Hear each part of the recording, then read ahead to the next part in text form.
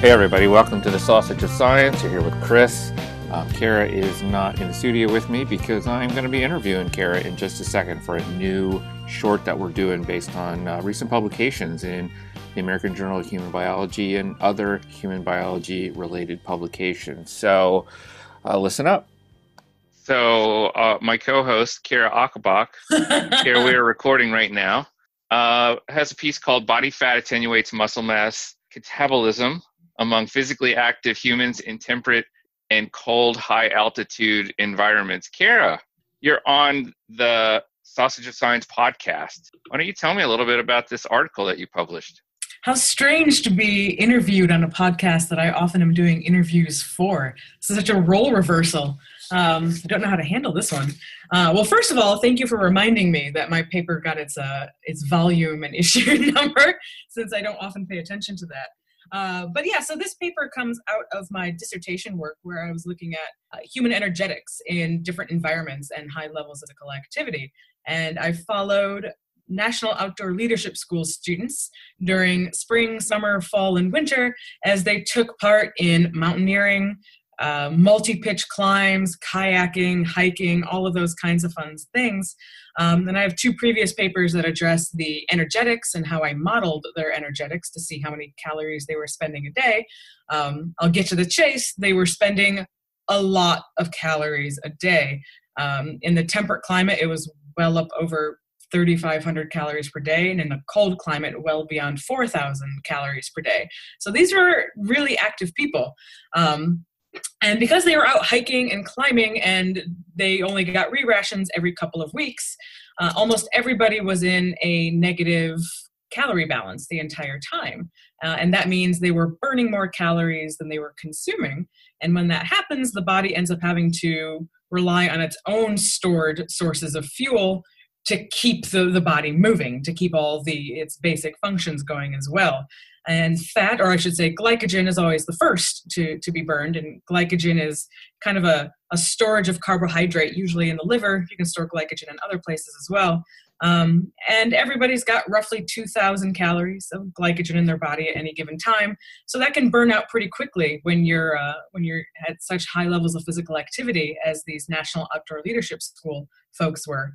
And then once you get through glycogen, you go through fat. And once the person goes through fat, which might take a while, it all depends on, how much fat a person has. On average, it's about 100,000 calories, but the body won't burn through all of that because there's a minimum amount of fat the body needs just to survive and carry out basic functions. But if you run out of those fat stores, your body will turn to basically consuming its own muscle to fuel the activity that you're pushing it through. And so that's what this paper was about, was looking at the body composition changes in response to that negative energetic balance where they were burning more than they were consuming, and seeing how somebody's initial body composition either helped or hurt them before they went out on these expeditions, such that if somebody had more body fat, they could rely on it longer and then spare burning through any lean body mass. Whereas if somebody came out with a very small body fat percentage, they would be much more likely to be burning off lean muscle mass, which is not good for performance and really not good for health either. So that's kind of the long and short of it. Women end up performing better since women have naturally a little bit more fat than men, so they don't burn off their muscle mass. And individuals with higher percentages of body fat perform or do not lose muscle mass on these courses, these National Outdoor Leadership courses. And it's independent of diet. It doesn't matter the macronutrient content these individuals were consuming. The fact that they were consuming too few calories overall, that was the main problem there, not too little protein to maintain your muscle mass. It was just too little calories to maintain bodily functions to begin with. So as you well know, we like to know what goes into the sausage. And I wonder if you could tell us a little bit about what you did. Like, how did you collect these data? And how did you get involved with the National Outdoor Leadership School? That sounds pretty cool. Yeah, so this is actually a good science story and good for anybody who's getting started in grad school or even starting up their new projects as junior faculty or any new project, a lot of times the things you want to do fall through for reasons that are completely outside of your control. So this is when I was graduate school doing this project, and I had initially set up and was ready to work with a population in Alaska because I wanted to work with cold climate populations. And for absolutely no reason, that fell through. I literally got an email one day saying, sorry, this can't happen anymore. And there was never a response to my inquiries or anything. And knowing what it was I wanted to do, my advisor, Herman Ponser, who I'm sure many of you know, said he had a friend who was kind of connected to this National Outdoor Leadership School, who put us in touch with their main research guy. And so pitched the idea to him, and he loved it because for the National Outdoor Leadership people, anecdotally, they know they're spending a lot of calories, and they know that men lose muscle mass and women lose fat. But again, it was anecdotal. They never actually had any data to back up those claims. And so they love the idea of somebody coming out and actually saying like, yes, you're right. Women do lose fat and often tend to gain muscle, whereas men lose muscle on these courses. So they were really excited about it, as well as kind of getting an assessment of how maybe they can better pack for these courses, maybe take out more calorically dense foods or something to help spare any muscle mass loss that might be experienced. So that's how I got involved with the National Outdoor Leadership School. And I spent, something like 7 months out in Wyoming collecting this data where I would follow the courses. And I would collect body composition data with skin fold thicknesses and bioelectrical impedance. And I measured their energy expenditure with the doubly labeled water method and using heart rate monitors / accelerometers while they were in the field. And they kept diet logs and activity logs and all of that fun stuff along the way. So yeah, that's kind of what went into it. So when I got to hang out with you back in March, you were taking me to hockey games. It looks like you've translated that expertise in being able to provide those data to an organization to other sports. And is there a connection there? The connection all comes down to, I guess, energetics and evaluating performance to some degree, because even with the National Outdoor Leadership School, that was an evaluation of performance, especially when you're losing body mass in the form of either fat or muscle mass. The hockey story, yes, you got to come to a hockey game with me, which was great and a lot of fun. And it's probably one of the most fun little projects I've had on the side I've ever taken part in. Here's another lesson for people. Never, ever, ever be afraid to tell people what you do and put yourself out there and your work out there. So I worked with the Albany Devils AHL hockey team. And this all came about because my husband and I had tickets to a game and we went. And like a week later, a customer service person gave me a call asking how I enjoyed the game. And, I answered all of his questions. And then I just said, hey, my name is Kara Achenbach. I'm a professor over at the University of Albany, and I can collect data on body compositions and energy expenditure, and I can collect live heart rates, all of that stuff.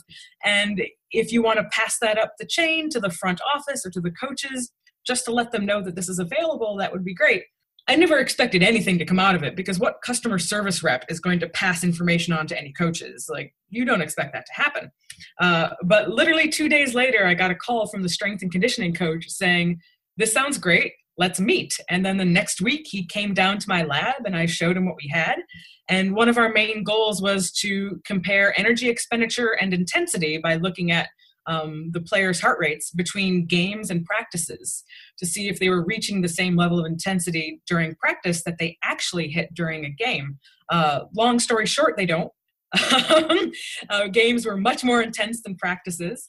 And we also saw that their heart rates were really, really high when they were at rest, either in between shifts or back in the locker room in between periods where they would be sitting for 20 minutes or so. They would still have heart rates up and over 120 beats per minute. And we all kind of think this might be something with sympathetic overload, that they're up in a fight or flight mode for the game. But that also means they're burning fuel that they might need in the third period of a hockey game, or if they go into overtime. So the strength and conditioning coach and I have kind of been talking about ways to to maybe calm them down a little bit, which, could also impact their play psychologically. But energetically, it does make a little bit of sense to do that.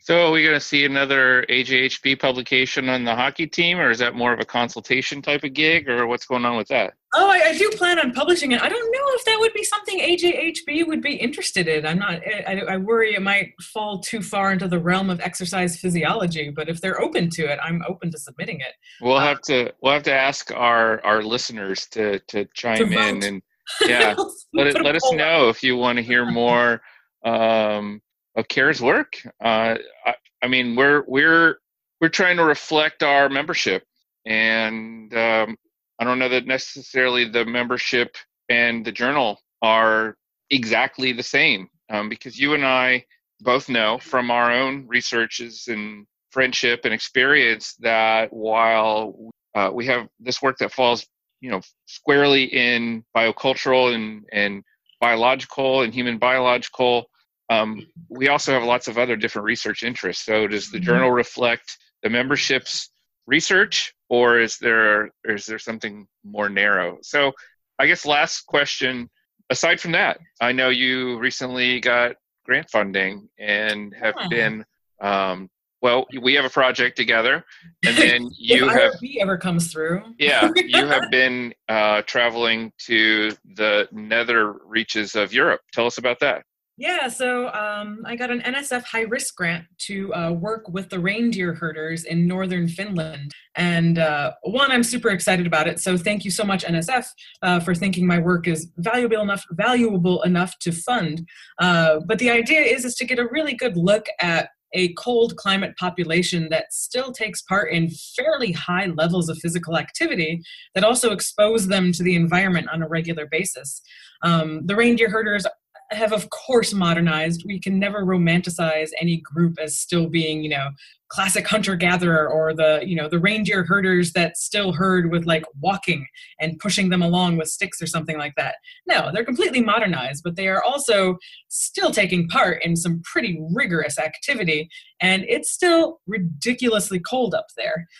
So the field site's about a 4 or 5 hour drive north of the Arctic Circle, in the Hammastunturi and the Kaldoaivi regions of Finland. And so it'll be going to start small, with kind of a basic energetic profile, get total energy expenditure, resting metabolic rates, activity levels.